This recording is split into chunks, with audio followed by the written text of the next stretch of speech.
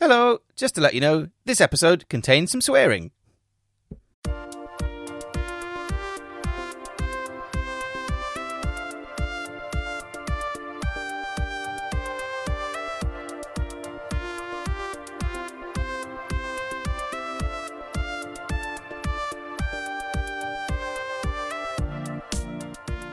Hello and welcome to this week's episode of Don't Call Us, We'll Call You, the Audition Mishaps podcast. My name is Christopher Bartlett Walford and I am your host, and we are the show that shares with you, our listeners, audition nightmare stories from performers all around the world. That's right. We basically tell you tales that get sent in to us from our listeners of times where a casting turned into an absolute disaster. They embarrassed themselves tenfold, or something just turned the day into an absolute nightmare. We are here to share those stories anonymously with our guests and you, and remind everyone it's all right for them to go wrong. If you're a performer, you will have had something like this happen to you, and if you've never done an audition before, hopefully this is a good peel back of that curtain to show you what really happens in an audition room.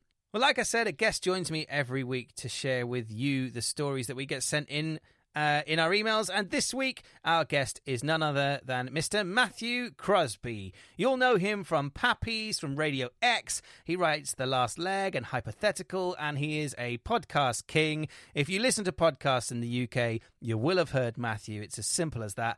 Absolutely thrilled to have him on the show, and hopefully can make him laugh and cringe and just curl into a ball with some of your stories. I've already recorded the show with him, so I know what a good episode it is. If this is your first time listening to Don't Call Us, We'll Call You, then please make sure you say hello. Give us a tweet, give us an Instagram, say hi, we're at Don't Call Us Pod. And make sure you tell people to listen to the show as well. We want to make sure lots of people listen to this week's episode because it's really funny. And there are some terrible stories, including one about a Zoom disaster. That's right. The casting world has gone online, and so have the mishaps. It's a really good show. Hope you enjoy it. Make sure you email us in your stories to don'tcalluspod@gmail.com. So if you're listening and you think, oh, I've got one to send into the show, then make sure you do it as soon as you can, and we'll get it in an episode as soon as we can. So sit back, relax, and enjoy the show. Grab yourselves a coffee, glass of wine, depending on when you're listening to the show, obviously. And enjoy Matthew Crosby and I delve into our audition submissions for the week. On this week's Don't Call Us, We'll Call You. Oh, I forgot to say, we start the show by asking people what their relationship with auditions is. Do they like them? Are they terrified? I already know the answer to this, so enjoy.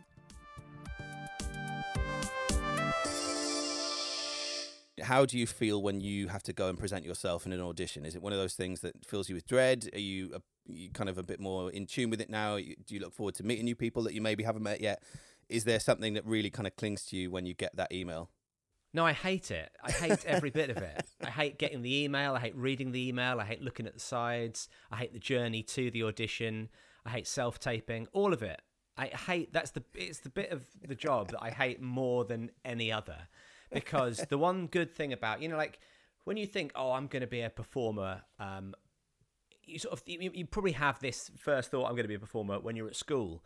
And it feels like the antithesis of school, doesn't it? I'm going to be a performer. I'm not going to work during the day. I'm going to work during the night. I'm not, I'm going to, immediately that's different. I'm going to have my days to myself. I'm going to do something that's fun as opposed to all the stuff they're making me do. And this is the closest, like doing an audition is the closest it feels like to exam time. But except for the fact that, with your GCSEs, you get 2 years to prepare. I mean, I didn't use those 2 years to prepare. I basically did it all as I would do with a casting, crammed it the night before. But at least you've got the run up, the time to emotionally prepare yourself for it. Whereas this is, you get the email. Often the emails will come in really late in the day, like sort of 4 or 5 o'clock when life is winding down for the day. And they'll say, oh, by the way, tomorrow at 10, they want you to self-tape this, doing this part. I think it's really going to be good for you. Also, as well, you get a real indication of how you are viewed by casting directors or I mean, I hate to use the phrase "the industry" because I don't think the industry. I hate that phrase. So it's one of those really words. I don't think it exists. It's all made up of individual people, and I don't think there's any. And if the industry does exist, I don't think it views me at all. let alone has a very specific idea of what I am. But you do get. I did tend to get a lot of, he's very organised and he keeps all his DVDs in alphabetical order and this kind of stuff. And I thought, is that who I am? Is that what people think I am? Because also, like, or it'll be like, he's obsessed with his Doctor Who and Star Trek. I was like, I've got glasses, but I don't watch Doctor Who and Star Trek. I don't, Not together, no. I mean, no, not together. But I'm not a kind of, I'm not into, the Marvel stuff or the Lord of the Rings or any of that kind of stuff. I just sort of have that look about me. So it always, that's kind of bad to think. I mean, not that I'm expecting them to email me and go, it's a sort of classic good-looking leading man type. I'm not assuming that, but, it would be nice to have a bit of variety. It'd be nice to have a choice, wouldn't it? Yeah, but unfortunately, genetics stands in the way. Mine was always, looks like he's a bit cuddly. I'm like, all right, okay. Cuddly, yeah. That's another classic, yeah. He's cute in a friendly way, exactly. Okay. Sexually non-threatening, yeah, is what you get. Not a lot of life experience, but he wants to. That's the... Yeah. Actually, that's not a lot of life experience, but he wants to is better than keeps his DVDs in alphabetical order. That suggests a story rather than a thing he once did. Because it was a Wednesday afternoon and it was wet and he didn't have any work. The second line was, but he eventually turns out to be a serial killer or something like that. So it's fine. Again, I'll take that as well. There's character movement and development in it. Yeah, so it's fine. I'd happily play a jolly creep. I'd be up for that. That's your autobiographical title there, Matthew Crosby. Jolly Creep. That's the book my wife's writing about me. Married to the Jolly Creep. Yeah, but she's not going to present it to you until the day she leaves. That's the thing. So... She'll serve me the divorce papers and the first folio of the book. Yeah. Cover to be revealed. All right, let's get in with some stories then. So, for those listening for the first time, all our audition tales this week have been sent in by listeners to the show from all over the world of times when those casting moments stuck in their head and... yeah, they can't let them go until they find a podcast to send them into. And luckily, that's what we're here for. So we're hopefully, they're gonna feel sort of absolved. That's the idea. Is that, I guess so. It's a problem shared. Yeah, it's this happened to me, and one of them was a long time ago. Please tell me they happened to you as well. I suppose it's that. And from all the episodes that we've done so far, I think very clearly, oh my God, these happen to so many people. And there's one that I want to tell you later, which is very relevant to the self-tape age. Great. Okay. Here we go. And I've almost been waiting for that kind of thing to happen for the entire series so far. And I'm so pleased I finally got one. It's a big day for both of us. It's great. So this first story was sent in by an actor who says, I've got a fair few, but here's one to get started on. This one goes out to all the women who've had to feel like they live up to silly beauty standards in a casting. I was 16 and had decided I really wanted to try this acting thing, and I landed my first ever commercial audition for Kinder Bueno to be aired in Europe. For some reason, the premise of the advert was a daughter sunbathing in the garden in her bikini while her dad is cutting the grass and presumably someone's eating a chocolate bar along the way. At 16, and maybe still now, the idea of being in only a bikini in a casting room was rather daunting. So I immediately set to work on getting prepped and preened for the next day. Oh, what? Sorry, I've interrupted you at a crucial moment there. I'm sorry. I'm gonna allow you to continue that. After shaving, sorry, yes, go on. Yeah, and I'll give all of my extra thoughts about this later. But I feel like I've really trampled on a moment that no, not at all. I'm already with her because even the idea of like taking my shirt off in a casting, so being in a bikini at the age of 16 in a casting room, no. It sounds, yeah. I mean, I'm hoping there's some sort of parental supervision. I hope real dad came along, lawnmower or no, and. He brought his Flymo, yeah. Okay, sorry. Let's hear what our friend got up to. She says, after shaving my legs, pits, and cautiously attempting my bikini line, only a few nicks, I then exfoliated and fake tanned my pale Irish skin all over. I'll be the most glamorous chocolate-eating 16-year-old they'd ever seen. Now, as an Irish woman from the West Coast, my body has evolved to be dark-haired all over, presumably to protect me against the cold weather.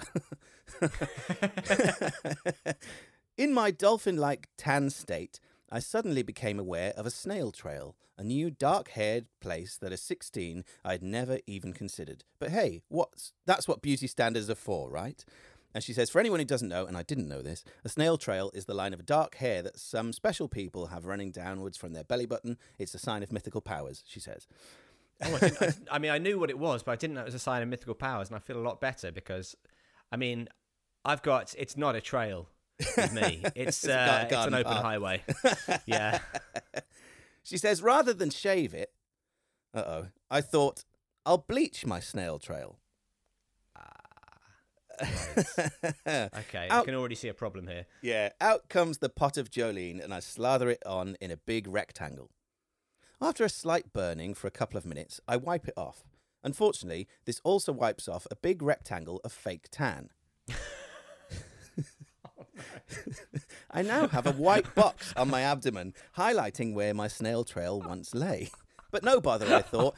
I'll just re-tan the area so that it blends in. Bish, bash, bosh. Okay. I mean, easily done, isn't it? You know, easily done to just re-tan a particular area. Yeah, okay, let's yes. The next day, I travelled into London for the casting. At the reception desk, I'm handed a dressing gown and instructed to get changed into my bikini in the disabled toilet. The glamour is almost too much. I get changed and then join the silent waiting room of teenage girls, all sat in their dressing gowns alongside their fake dads, who, of course, are fully clothed. It's the least relaxing spa scene you've ever seen. Some 3 floors down in a Soho casting room, yeah. My name is called and I'm paired with a kind-looking man. All right, Dad. We head into a very small basement room and are practically on top of the casting director at her desk as we stand there saying hello. Time for the idents. Dad goes first, and now it's my turn. I'm only a few feet in front of the casting director. So I do the world's most awkward strip as I suck in my stomach and gingerly take off my dressing gown. And to my horror, I look down to see a dark orange, perfectly rectangle beam in from my abdomen. I mean, fingers crossed it was in the shape of a Kinder Bueno. Because then you can just go, look, I've really gone for it. I've attached a Bueno just above my pubis. There's no graphics work needed. I'm all exactly, in. Yeah. It turns out I hadn't wiped off the fake tan with the bleach. In fact, I had just double fake tanned my tummy, a la Ross from Friends, in this commercially lit room. I am positively radiant. Oh, man. The casting director definitely notices, but she just smiles and asks me to sunbathe on a couple of plastic chairs they had lined up. Dad walks round me in silence, miming mowing the lawn, while I awkwardly relax on the odd-shaped chairs and occasionally wave and smile at him.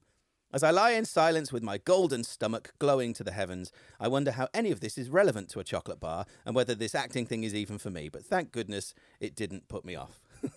Oh, wow. Well, firstly, a phenomenal story that's made me feel incredibly sick and scared and awkward for you. Oh, boy. I mean, this is not the key aspect of this. I mean, typical. We've got 2 men hearing a story of a poor young girl's plight, and I'm going to talk about the other man in the room. Yeah. It's what everyone wants to hear, isn't it? Let's face it. Let's find out how. We'll get onto her situation in a second because it is a difficult one. But I'm sort of composing in my brain what I want to say about it. It's a tricky thing when you're like, talk about this horrible story about a 16-year-old girl in a bikini. You think, well, I'll take a second on that. I'll talk about the bloke first. I'm going to frame my comments with context. The idea of the mime, I think, is one of the worst things in a casting. The idea that you should be able to mime something effectively, like that's not a skill you will then use. It's a skill you demonstrate in the casting, but you don't use in the advert. Yeah, you know. It's a bit like miming when they say, "Oh, mime eating something," and you go, "Oh, 100%." I'm not a big fan of yamming away on some food in front of other people. But it's a hell of a lot easier than pretending to drink a cup of tea or eat a Kinder Bueno or whatever. Miming mowing the lawn, you know, as soon as someone says, you just imagine, how do I hold my arms when I'm mowing the lawn? Are they outstretched entirely, or do I have my elbows in, sort of cinched in by my ribs? I just think it's, I'm not saying bring a lawnmower, but just have him walk around. Don't make the poor guy have his arms stuck out in front of him like a goon. Just walking around, grinning to nobody, just looking like he's a zombie, just not really committed zombie, just kind of going like that. Oh, I know dear. The casting director will always say, well, it's not for us, it's for the clients, and they just they don't have a lot of imagination. They need to be able to see you, But you go, well, if they don't have a lot of imagination, then bring in a lawnmower. Yeah. Because you're asking to do extra here by saying, oh, okay, this guy with his walking with his arms out like he's in Invasion of the Body Snatchers. Actually, he's pushing a lawnmower around a lawn. But anyway, that's not what our friend emailed to talk about. And let's get to her thing. It's well, the question is, have you ever Chris, have you ever fake tanned? Have I ever fake tanned? Not intentionally, I will say that. Here we go. So, and it it was during my audition life. I'm a big fan of this is great. I've played a blinder here because I don't want to talk about a girl in a bikini. So I've thrown a hard ball to you that you're really struggling with. There we go. I borrowed my then girlfriend, now wife's moisturizer, and it was one that had a slight tanning element to it. And I was using it for the week, and I didn't know that was the after effect until I used it on my face 2 days running. And then she looked at me going, you all right? Because we live in Dartford. You can't get that brown that quickly. What did you think was happening? You thought, oh, I assume I'm just wearing a pair of leather gloves. I just didn't realise I had them on. Thought I was looking good, Matthew. Right, I understand. And were you doing an all-over moisturise? Was that I was doing... shoulders and up, so because I didn't I self-tanned on holiday. We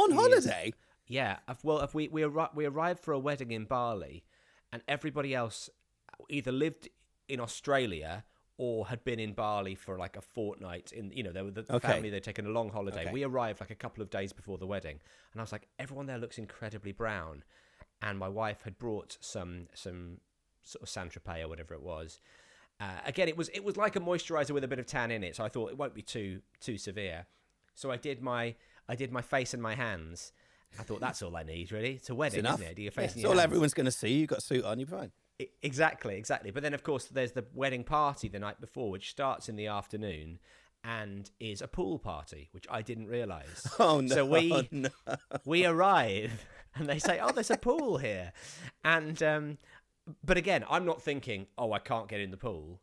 I just go, fantastic. I've got my trunks on anyway. I knew we were going to be right by the beach.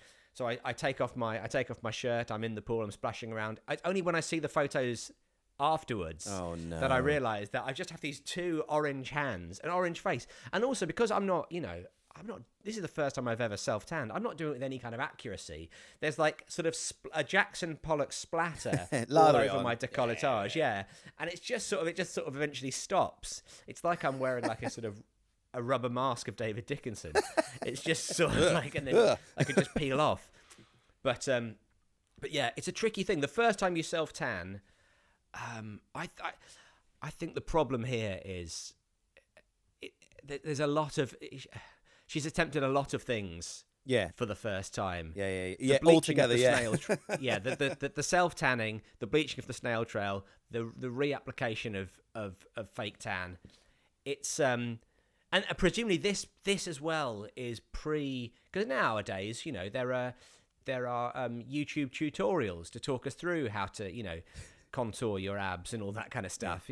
That's it's all out there, but I'm assuming this is prior to the age of there's a beautiful innocence in, I think, the outcome of that. And although I can imagine she was completely mortified, looking back on it, That's what we're here for. She's not necessarily did anything wrong, but she certainly maybe believed in her own beautifying abilities all at the same time, a little too much. But it was. I know, but you've got to. You know, this is the way. There must have been a. You know, I'm sure. You know, Vidal Sassoon, the first time he tried to cut his own hair, had a nightmare. You know, you've got to start somewhere, haven't you? The other thing I would say about this advert is that, you know, obviously our job is not to critique when you go into a casting. Our job is not to critique the concept of the advert. But I think if it's a sunny day, sunny enough that I'm sunbathing in my swimwear, the last thing I want to put in my garb is a Kinder Bueno. Yeah. The clag. Yeah. You can just. I mean, firstly, if it's hot enough to sunbathe, that Kinder Bueno, you're taking it straight from the fridge and eating it. That's what you're doing. You can't. You're not trotting that across the lawn. It's going to melt in your hand. So it's mad to suggest that, you know, don't try and style Kinder Bueno as a summertime snack. The cool, refreshing alternative to ice cream. It's not a Calippo, all right? It's Well, not a mini milk. she ended up looking the colour of a Calippo with the sound of it. Did, yeah. That came from a good friend of mine, and she said, this is the first of many. So I'm looking forward to having more from her in the next few episodes. It was a great debut performance. Enjoyed the hell out of it. Looking back to the times when you've had to go into auditions, are there any that stand out in your mind as you go, what? And that just kind of left you feeling some sort of, what the hell was that? I suppose is the best way of putting it. Yeah, they all do, really. They all do to a certain degree. I think and again, most of the casting. I mean, I've done some castings for sort of dramatic or comedic roles, but mostly advert castings have been the thing. Because I think in the comedy world, quite a lot of the time, you just go, oh, like, we know who's around, you know. I'll get my friend to do that role. I'll get this person to do it, you know. The last thing I did was I did an episode of The Reluctant Landlord. They needed someone to play a guy who looked a bit like Jesus. Obviously, Ramesh thinks, well, Crosby's got long hair, he's got a beard, he can play someone who looks a bit like Jesus. It's 3 lines. He won't mess it up. So that's the kind of way it is. But these advert castings, they don't know you. And there was one, and you always know when you get to the waiting room outside the audition. There's 2 kinds of things that happen when you get to the waiting room. You either walk in and there's a load of guys who look just like you. Yeah. And that's pretty weird and unnerving. Yeah. Especially if one of them is the famous person, you know? Like, oh, yes. Yes, there's that's a often, good point. you know, I remember I was down to the last 2 for a role in an advert campaign. And I got there and I sat down next to the bloke who was the other, you know, getting down to the last 2. There are only 2 people up for the role. It's either me or this guy. Yeah. And this guy was Super Hans from Peep Show. I'm like, oh, well, obviously you're going to go for him. Oh, no. Because he's Super Hans from Peep Show. He's a famous person. You know, like, he's someone who already... So, I mean, I did my best. I can't even remember what... I can't remember. I remember we had to dress in black and white clothing. And he was wearing a suit... And I was wearing the nearest thing I had to black and white clothing, which was a brown jumper. I don't know why. He was wearing a black and white suit. If you just kind of squint, it might turn a bit grey. But it's dark. It's dark compared to the rest of the things I've got in my wardrobe. But yes, no. I remember being at a casting, and so that's one of them. Either guys who look just like you, or guys who look. All different kinds of people, right? Or, you know, and you know, there's men, there's women, there's a CGI character who's got, you know, there's some acrobatic dogs, and you're like, oh right, you don't know what you're looking for, and that's worse. You've thrown headshots at a wall, and let's see what the team want, and that's it. Exactly. And this was one of those castings, and there was a bunch of people there. I won't say who was there, but a bunch of people there that, you know, you or I would recognise. Yeah. A bunch of people that I just knew from kind of the comedy circuit, and we had to. It was for Yahoo or something like that, or a search engine, something like that. And the idea was they wanted us to lip sync along to a Prince song. So it was a Prince song I didn't know. Okay. And so it wasn't one of your classics. It wasn't your Raspberry Beret. It wasn't your Purple Rain. So there was clearly a license budget limitation here. That's what... Well, here's the thing, that I'd spent that night, just playing it constantly over and over again. And again, I think this might have even been like pre-Spotify. So I was probably just on streaming a YouTube video of it, or I bought it on iTunes. I was just listening to it over and over again. But listening to it over and over again, trying to learn the words. And then the next morning, the day of the audition, they say, oh yeah, we've changed the song. It's not a Prince song. And, and of course they didn't say we've changed the song. It's now Happy Birthday.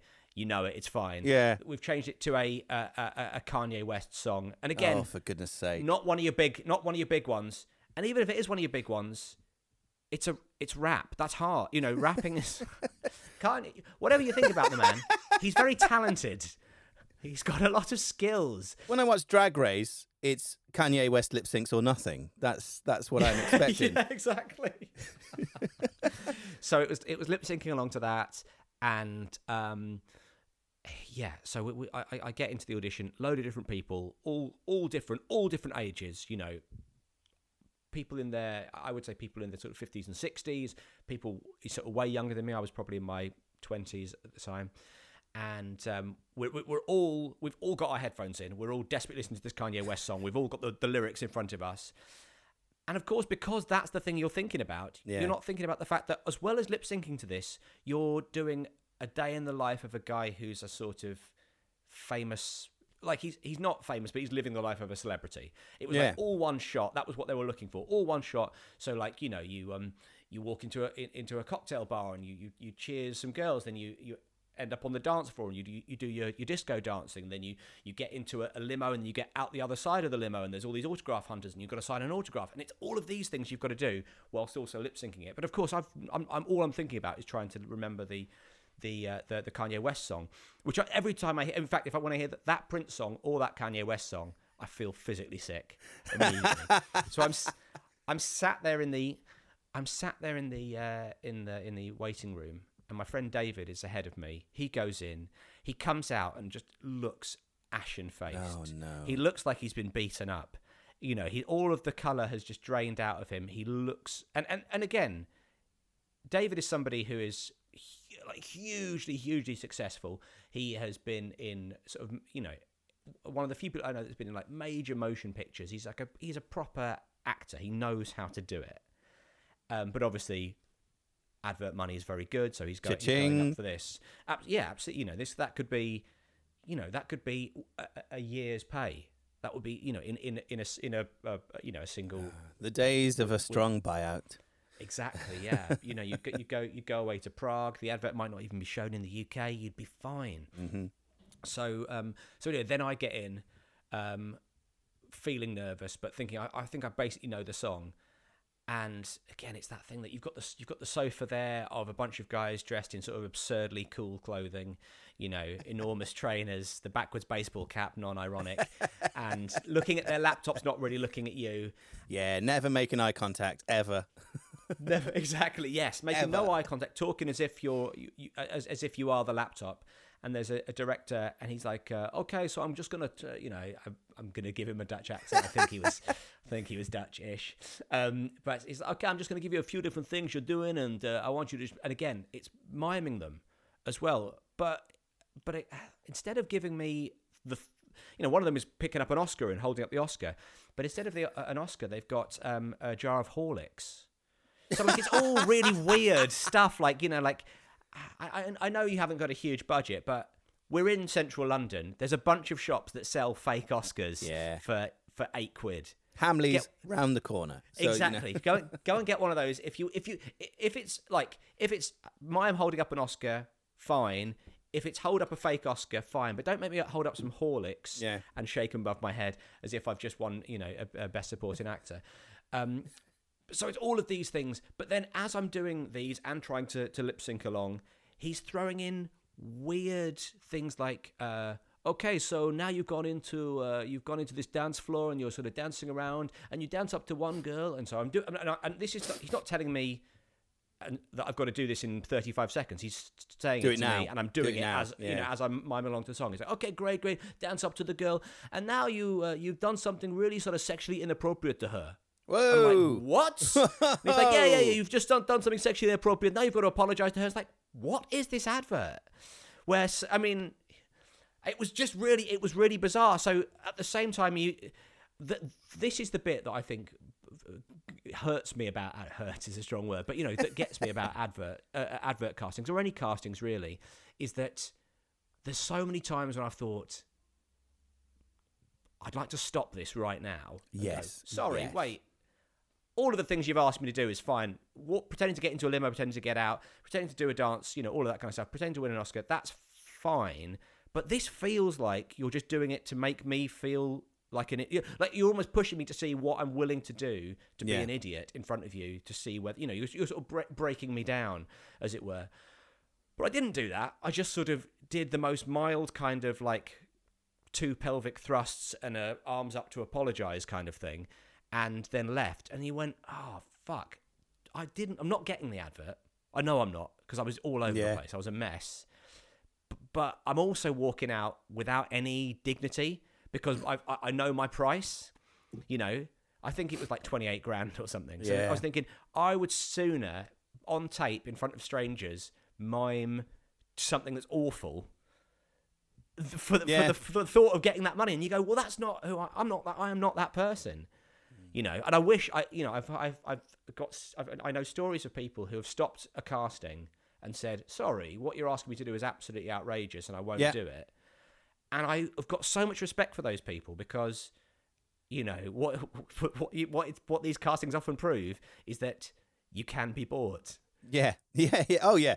For rapidly decreasing amounts in my career, I'm prepared to say. Yeah, I mean, back in the days when it was 28 grand, now it's, I will do that for 400 quid and a trip to Hitchin. Oh, there's no buyout. Yeah, that's fine. Yeah, it's fine. Oh, I have to pay to get there. I'm fine. Yeah, fine. Supposed to be working. Haven't worked in a year. Yeah, it's all right. Yeah. But you did leave with a lovely jar of Horlicks, so it's okay. That's what I should have done. Yeah, like Alan Partridge with his Stilton. I should have just grabbed the Horlicks and run out of there. This is one of the reasons that we make this show, because there's a lot of people who listen that are in our creative world and our performance world, but there's a lot of people that listen that have never done an audition in their life. And the more that we explain let's just preface it with some commercial castings, it's most. They are absolutely batshit crazy sometimes, and really push you to the edge of your, like you said, the kind of, what am I prepared to do? And in turn, it might be literally about 2-3 minutes of your day, but they are utterly exhausting, because you've got to go through this whole massive range of emotions. Like you said, not in a minute's time. They could have told you that before you go in, and then you could have taken in 30 seconds worth of stuff, be ready for them. But that's on the spot. The high pressure is usually quite a dark room, or bright lights in your face, camera, someone at the tripod, you can't see their face. There's a lot going on in those rooms. And for them to kind of throw things like that at you, it's just not on. It's not on. Yeah, it's really, I mean, it's bad. And maybe I'm being hard on myself, because I didn't mime something utterly graphic. I did, I did I did my best kind of crossed wires in a club, innocent cross wires in a club. That's the best thing I could do. But at the same time, because I didn't even have, if he'd said to me, oh, in a second you're going to do that, I would have said, sorry, what? But I'm in the middle of this lip sync dance thing, and my brain is just going, just do all of the things he's telling you to do. And again, it's like, it's like I go back to the idea of being at school, and you think, this just feels like, I don't know why I'm doing it. I don't know what I'm getting out of it, but I'm being told by somebody that I don't respect, but fear that I should be doing it, and therefore I'm obeying them. Yeah. What an awful, Yeah. What an awful way to spend an afternoon. He probably didn't mean for you to do anything absolutely insanely disgusting. He probably just meant that. But yeah. Oh, and I mean, again, let's give our friend the benefit of the doubt. He is, this is his second language. He means, bad flirting. Yeah, is what he means. Exactly. Do some bad flirting, get rebuffed by the girls, leave the club. So he thought what you actually did was horrific. So that's fine. It's when I got down on the ground and started humping the floor, he was like, okay, started mate. waving his pelvis in the way that I've never seen before. Can somebody incinerate those Horlicks, please? Because I can't in good conscience give those to another actor. Yeah. Oh, dear. Right. Oh, flipping heck. Sorry, I've really put us through the ringer here. I feel like we're supposed to be making ourselves feel better, and I think I've just given myself PTSD that I didn't realise I had, and I actually transferred it onto you. You're welcome back for another therapy session in future. It's fine. Oh God, I'm finding this very cathartic actually now. I feel it's lighter. great, isn't it? The thing is, I get to a point making the show, and I'm like, I think I've used all mine up. Yeah. But then I remember, oh no, that Maltesers advert was an absolute nightmare. Oh no, that was... So for people who don't know you, you do brilliant podcasting with Pappies. And how has it been moving Flat Slam online? How have you found performing it to effectively nobody in the straight vicinity, but knowing that there's lots of people watching and then listening online? Have you enjoyed it? Have you found it a bit more difficult than you thought? How's it been for you? You know what? It really depends. I think as soon as you sort of put out of your mind that there's sort of several hundred people watching it at home and just perform it to each other and try and have as much fun. Because I think some of the best, like we don't do all of our podcasts in front of an audience. Some of them are just us chatting. And it's the same with doing the radio show with Ed. The most fun I have is just chatting to Ed and to Vin and thinking, this is just the three of us chatting and we're just trying to make each other laugh. And you hope that, you still want to think, you still want to broadcast out rather than, in. But you hope that the audience at home are just enjoying sort of eavesdropping on what should be a fun conversation. If you can get that into your mind, that's quite a nice way of doing it. And also as well, you don't have that problem. Like I work on The Last Leg. I'm one of the writers on The Last Leg, and we haven't had an audience for nearly a year now. I think was so it would be a year of no audience. And some nights it's better, because we record at 10 o'clock at night. It's a live show. The audience will often have they'll have come straight from work. They might not even have time to have their dinner. They'll be ushered in about 8:30. They'll be sat there for a while. The show will start at 10, and they're knackered because it's Friday at 10 o'clock. Everyone, they normally watch the show at home in front of the telly, with a glass of wine, possibly nodding off towards the end because it's getting late. But we don't have that anymore. We don't have to deal with the slightly dodgy audience because the audience is just each other. If anyone listening has never been in a TV audience, it's a long time. You are there for a long time for what is only an hour's worth of a show, really. Yeah.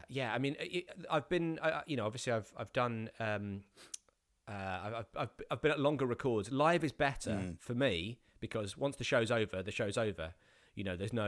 There's no edit, nothing. It's just, we finished it. That's it. The show's finished. It's gone out on telly. It's done. There's no pickups to do because you can't do them.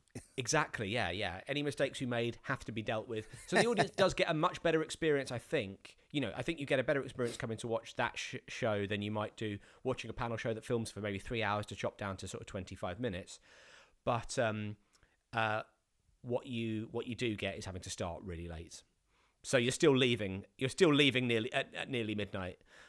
When you actually end up leaving the place. So it can be long. It's really fun. And when there's a good audience, there's no substitute. But occasionally, once a series, we get an audience who are just, I don't know. I mean, I've been in bad audiences, Like, it's not like, I'm a big laugher. I think I'm a good cheerleader. I like going to see my friends like Edinburgh shows or tour shows. And, I like to be the first person laughing and get the laughter started. I think it can, it can work. It can be infectious. But sometimes you're sat in a room and it's just something's not clicking. And it's not the show. You can watch. I've been to see friends who I can tell are having a tough gig. And they're not even referencing it. They're not even saying, oh, this is a tough audience, you're a tough audience. But I can tell just from the way they're performing that they're having difficulty. And I think that's the thing you lose, which is there's a positive thing you lose from doing stuff over Zoom. But it also does mean you can disappear into endless waffle where you don't ever think about the fact there's an audience, and that can be a problem. It's a funny thing because me and my friend Tom started to do something that we wanted to do in person but couldn't do in person, so we ended up doing it over Zoom with people watching, but we made them turn their cameras off so that they could just enjoy it, and then we kind of checked in with them halfway through. But it was my wife and I write pantomimes and children's theatre professionally, so we took our scripts and turned them into a drinking game. Oh, wow. Oh, and great. And it turned out, it sounds horrific, but it turns out to be one of the most fun things because everyone started sober, only 4 people playing all the parts. Every time you enter as your character, you drink. Every time you leave the scene, you drink. Every time the scene ends, everyone drinks. And then at like 3 times throughout the show, we pick a random word. So for Dick Whittington, I think it was gold, which obviously comes up quite a lot. Yeah. So by the end of it, it just turns into this cacophony of chaos. But it turned out to be a really good thing because people could just chill out and watch it. But I now want that feeling of doing it in front of an audience. However, it's going to be more heckling than there would be over Zoom. I think that's the problem. Oh, it's going to be. But then that, for Panto, you sort of want that, don't you? I mean, I would say, matinee on a Saturday afternoon is probably a tougher audience than a late show Friday at the Comedy Store. I think. Yeah.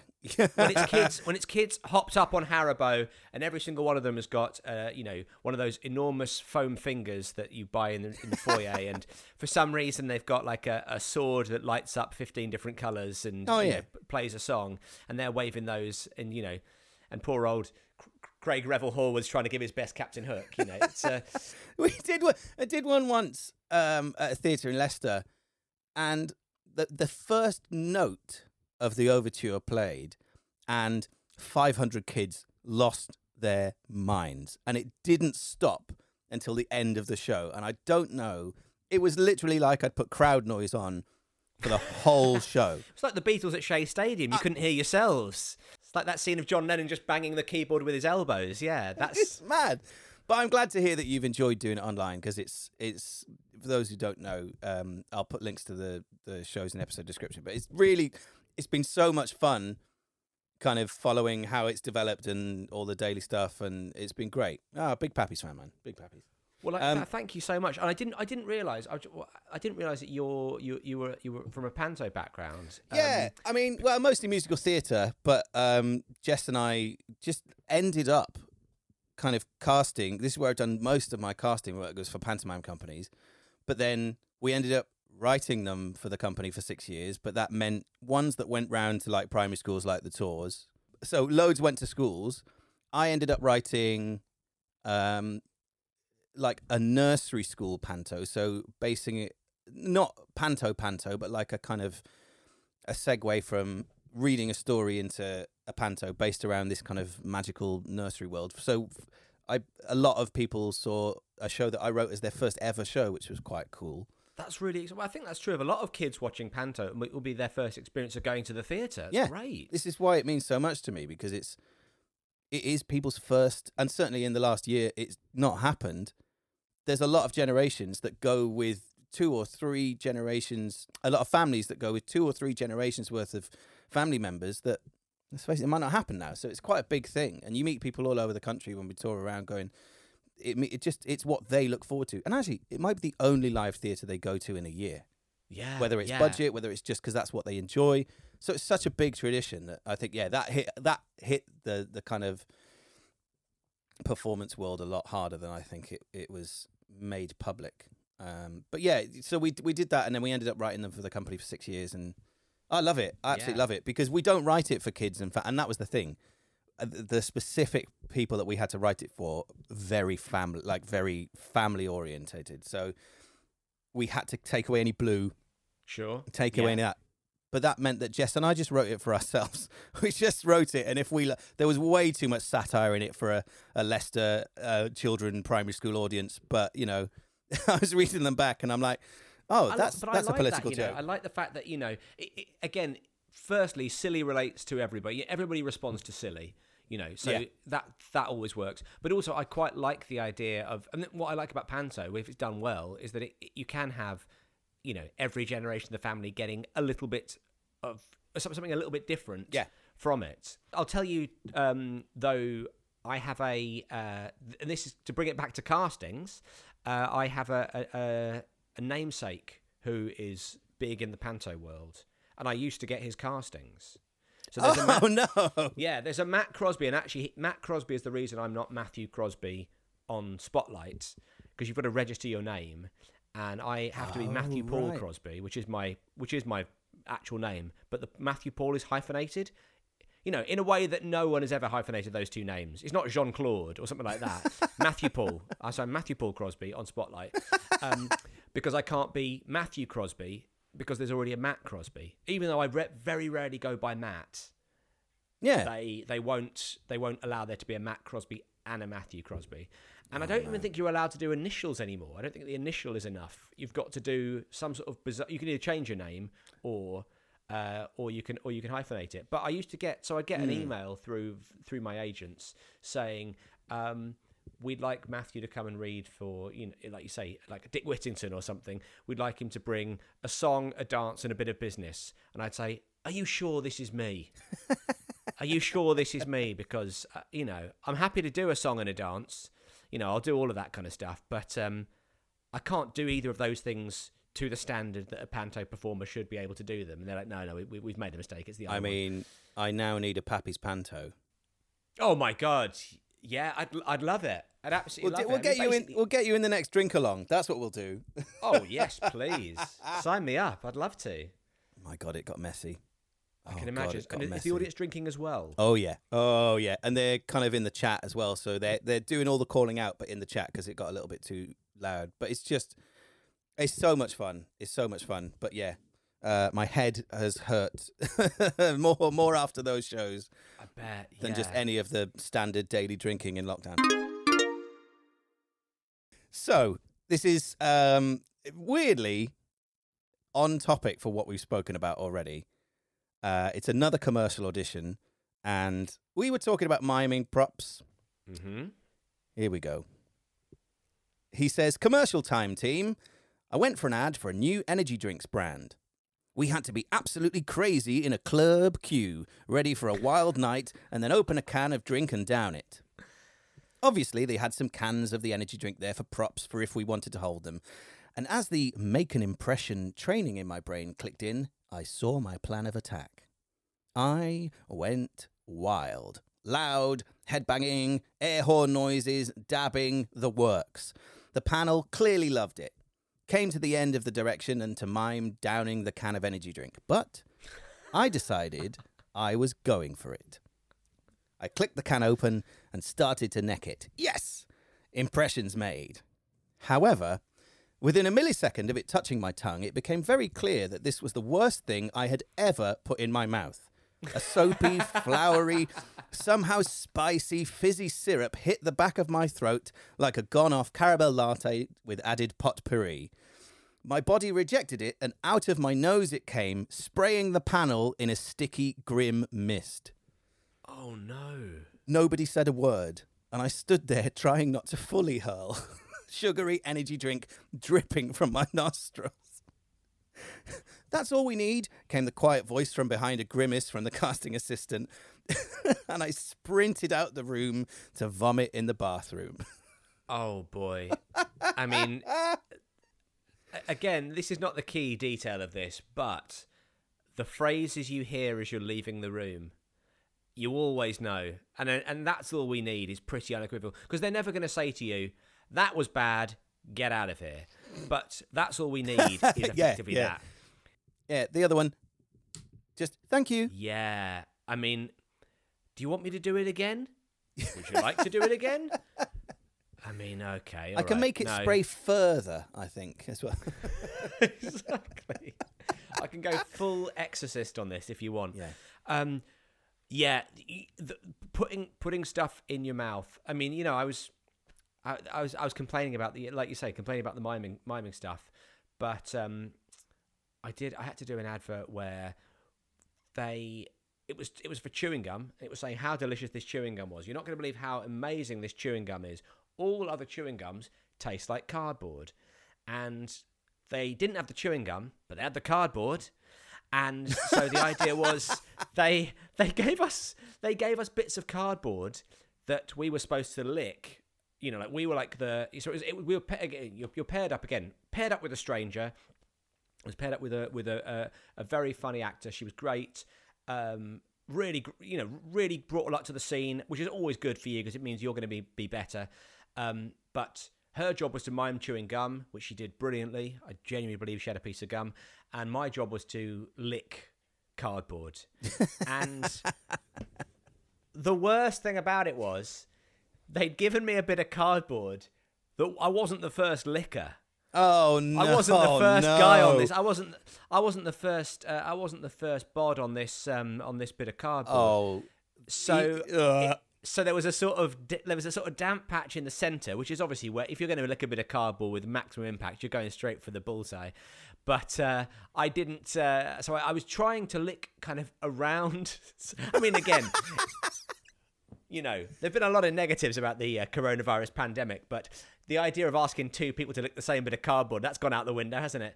Oh my God. But yeah, so I had to sort of, firstly I flipped it over, but whoever done the initial licking had done such a good job that it was penetrating the back of the cardboard. Oh. And we're talking about cardboard box, corrugated, cardboard box, cardboard. So thick stuff. Whoever had the role before me, had the casting before me, deserved to get the role because they'd really gone for it. But yeah, I had to sort of. So I was just trying to sort of. You end up doing something that's actually far more intimate with the cardboard than just wiping your big flat tongue against it. I was sort of really giving it a night to remember, with the sort of tip of my tongue. And they were like, "No, can you just really lick it?" But again. Could you really just really lick it? Just really go for it. Again, any reasonable person would have just said, is there any chance I could get a fresh piece of cardboard? Or, I've done enough commercial castings, can I mime the cardboard? But instead, I just sort of licked around the bit where he'd licked. Oh, God. And then turned back to finish off the scene with this girl. And I felt so sorry for her because... she was doing such a good job. I mean, I hope they brought her in with someone else because they didn't see me again that day.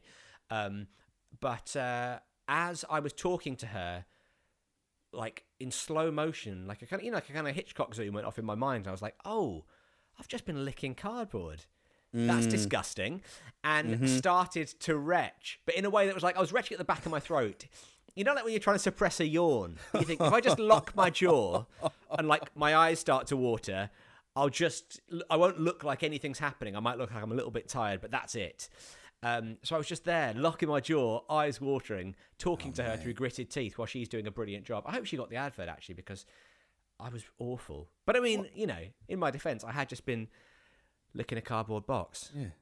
Noshing off the back of Tony the Tiger or something. Exactly, yeah. Wow, this world, I love it. Obviously, it's such a fun thing because the end products, the filming days can be so good and you can meet some great people. It's a wonderful creative thing. But these first instances are just nuts. Yeah. Just mad. My first casting my first advert casting I actually got, the guy who I starred alongside, I see him pop up in stuff all the time. I mean, he was one of these people. He was a very good actor. He's a phenomenal actor. They cast me and they were looking to cast the person I was going to be. It was a bottled water advert. They looked at the person who was going to be my foil, and he was really good. I have done none of that. I've done none of the studying. I've not been to drama school. I've just, been enthusiastic enough to kind of finagle my way into this. But he wanted to be, he wanted to be a real. He was working in a theatre. In all of the things, he was working in a theatre on box office during the day, doing castings whenever he could get the time off. And he shows up now. He's been in Peaky Blinders. He was in Death of Stalin, the Armando Iannucci movie. And it always makes me feel amazing that he's done so well out of it. Because I've seen, like, he had to come back for to be sort of a callback. He had to come back for callbacks 4 or 5 times so they could see him perform in different clothes. Again, it comes down to this thing. The clients don't have much imagination. They liked what I'd worn to the, I'd worn a sort of Fred Perry style top, and they were like, yeah, we like what you're wearing, we like your cast. We're umming and ahhing about Daniel here. We're not sure, but we'd like to see whether we can do it in a tie. And you want to go. I mean, to be fair, at that time, every recall we got £50, so I couldn't complain. Yeah. Recall fees start to add up, don't they? Yeah, and that was fine. So every time he had a recall, I had to come back in to recall with him. So we were getting, £50, a week, which was great. Amazing to be getting that. But at the same time, it was still, is he going to get this advert in the end? Is this actually going to happen for him? Or are they going to go, no, we just don't believe he's the sort of person that would wear a T-shirt? It's just... Yeah. But anyway, he's done very well, and I'm proud is the wrong word, because, we met on that job. We've never spoken since. We're Facebook friends, but I'm proud, I'm proud because I knew how crap. That's the thing. Every actor, with the possible exception of maybe, I don't know, Tom Hiddleston, has really gone for it and really, has done those shit jobs in order to get where they are today. Has done those castings where you're treated like a sort of human prop. Just be the bacon. Just be the bacon. So it's, Yeah. Which for a vegetarian like yourself is problematic as well. Tough, yeah. I mean, I've eaten bacon. I know what bacon is. Right. This is the final story that I am going to read you today. Great. And I have been waiting, not for this to happen, because I can already know how bad this is, but I've been waiting for a story like this to be sent in the time of Zoom auditions and self-tapes and everything that goes with it. So he says, I've heard you looking for embarrassing audition stories, so I'd like to share mine. A cautionary tale.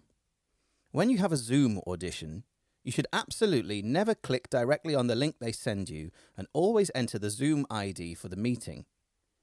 I made this mistake. I was auditioning for an advert for a national telecoms company.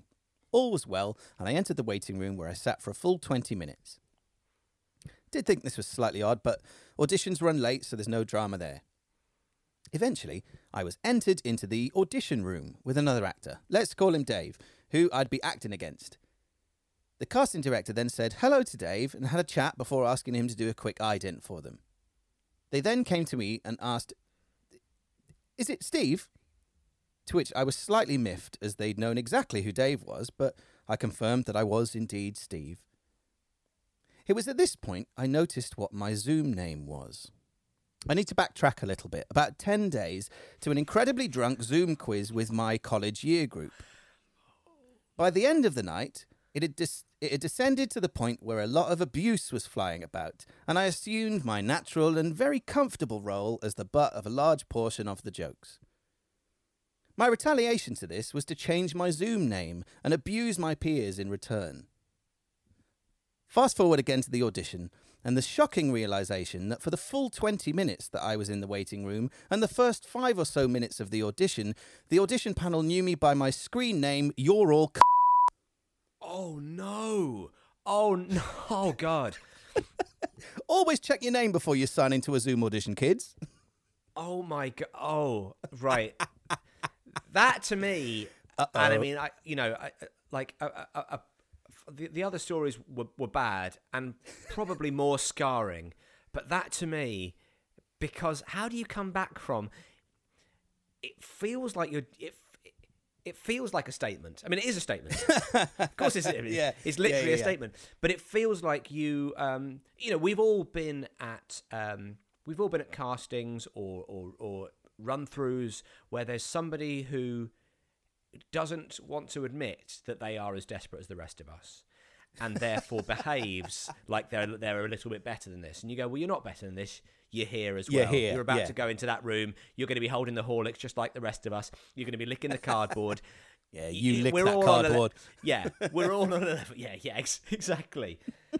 We're all on a level. We're none of us better than this job because we're going for this job. If you're better than this job, you're at home, not going for the audition. And I get the feeling that the people doing that casting would think, oh, he's one of those guys. Yeah. Steve is one of those guys who's like, oh, he thinks he's a bit funny. He thinks he's a little bit better than this. That to me is... I mean, I'd love to, if only we had our friend Steve here now, we could find out how do you, like, is there any more to the email? Has he come back from it at all? Does he explain how he... I hope you enjoy this. Is that where he ends it? Does he explain how he gets around it? That was it. Is that what he said? Right. I mean, well, enjoy is the wrong word. Yeah, but yeah, you're right. How do you get out of that situation that bad? What do you say? Like, what's your recourse to go? Because also, it exactly, it feels. I mean, it is unprofessional, but it feels like it's a detail that, like, I didn't check that this said Matthew Crosby before I logged in. It does, but I didn't check it. It feels like one of those details, in the same way that, back in the old days, the two things you had to do before going on stage was, check your teeth and check your flies. Yeah. It feels like that's our new thing now, isn't it? I mean, check your background, check your name. Everyone is still learning Zoom, even a year in. A lot of people haven't used it a huge amount. So I don't blame him, but at the same time, you just need to make sure that it's not completely horrific. Yeah. Can you? Oh, dear. Can you? I mean, because also as well, that is a word that is. I mean, divisive doesn't even cut it, does it? It's a word that can really upset people. It's the worst. It's one of the worst ones. I'd say it's, in quite a lot of professions, I'm thinking kind of broadcasting, namely, it's a career ender. Yeah. If I, for some reason, uttered a phrase like that on Radio X on a Sunday morning, that's the end of me and radio. I would say immediately, straight away. Yeah. There's no real coming back from that one. No. So I feel like, it's you don't even have the recourse to go, oh, sorry, I was playing a drinking game a couple of nights ago because I'm a bit of a laugh. Because then you could just imagine the person going, yeah, well, I don't find that. That's not my idea of a laugh. And actually, if that's your idea of a laugh, I don't think we want you working on this project because we consider ourselves to already be a laugh without having to descend to effing and jeffing about it. Yeah. You don't need to sell very good high quality fiber broadband with that word. So, exactly, yeah. Oh dear me. So before the last thing we do in the episode, and before we let you go, is we ask you what your audition addition would be. So if there was one thing that you could add in to the audition process to make it more enjoyable or just move a little quicker for everybody involved, what would it be? So we've had Ruth Bratz was go and treat yourself afterwards to make sure that even if it went absolutely horrifically, there's something to look forward to. Yes. We had a panic button, which I think we almost touched on earlier on, where if you both know it's not going your way or you just want to leave without any repercussions, you hit that button and you go, right, I'm off. See you later. So I quite like that. Or even tell each other a secret so that you break down the ice before the casting panel judge you for what you do in the room. So Matthew Crosby, what would be your audition addition? Right. I think a judgment from you on them. Ooh, because I like that. They've spent the last, whether it's 35 seconds or 4 hours judging you, and you can do it with you can do it with real kindness. It doesn't have to be right. Listen, it turns out the thing I wrote on Zoom was true. It doesn't have to be that. It can be just I find it a little bit hard that no one's made eye contact with me. That's all I'm going to say. Yeah. I find the way you phrased that little direction to be a bit tricky. I think something like that, just a little bit of judgment, and again, and it should be, it's like you say, it's built in to the audition, so they're used to it. You're not surprising them. So at the end of it, as you're walking out, because as you're walking out, your brain is flooded with should have done that, could have done this better. That was a mess. I think a moment where you all get to go, hey, I know there was a problem there, or I thought that went okay, whatever it is. But here's how you could do something better. I mean, admittedly, if you did that at the end of a casting, you'd never book anything. So it's not a foolproof plan, because casting directors, I mean, I've been on both sides of it, as I know you have as well. Yeah. And they're long days. Sometimes someone walks in, and from the second they walk into the room, they're just wrong.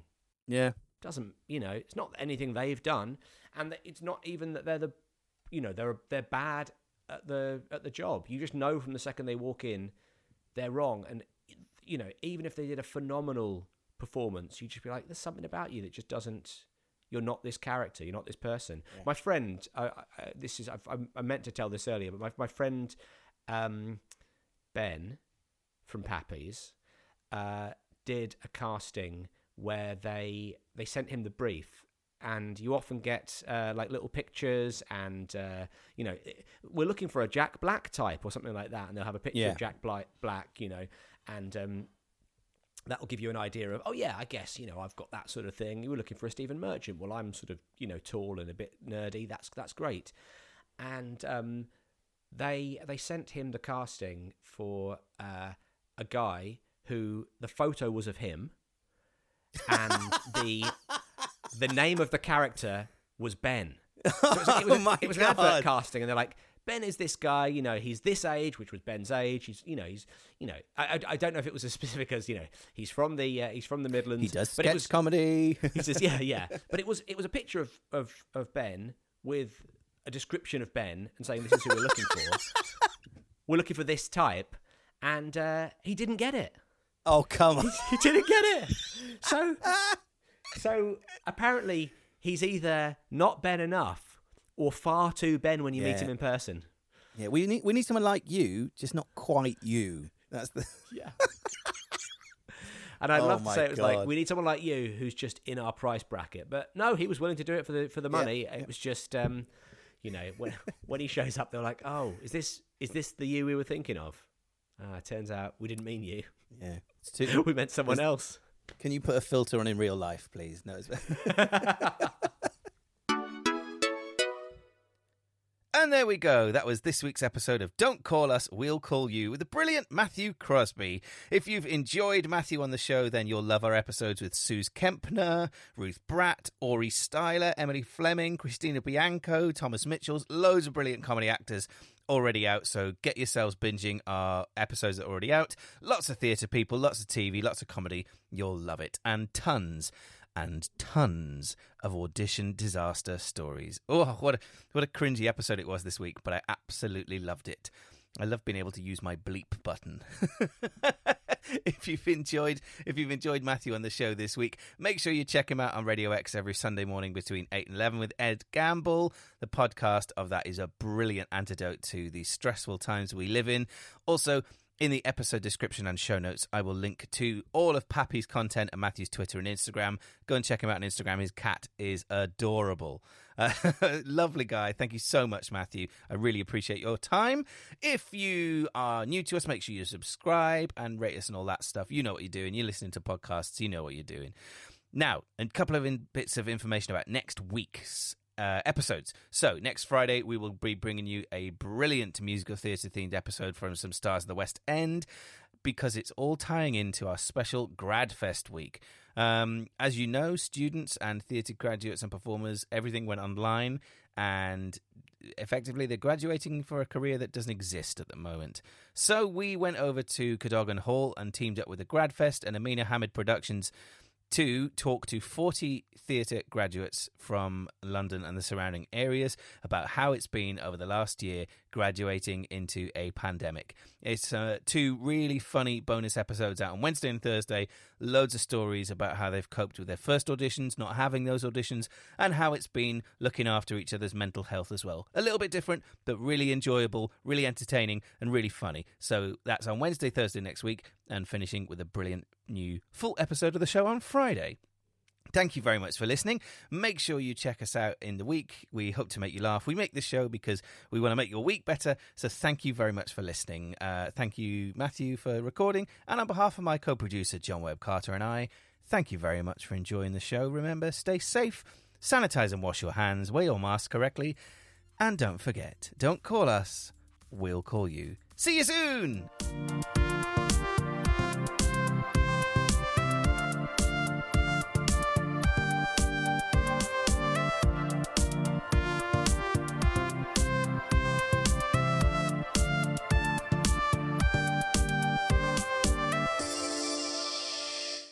Thank you for listening to this week's episode of Don't Call Us, We'll Call You. If you've got a story that you'd like to share with the show anonymously, then email it to us at don'tcalluspod@gmail.com. Or alternatively, you can slide into our DMs on Instagram at don'tcalluspod or Twitter at don'tcalluspod2. We're on TikTok, so you do what you want with that.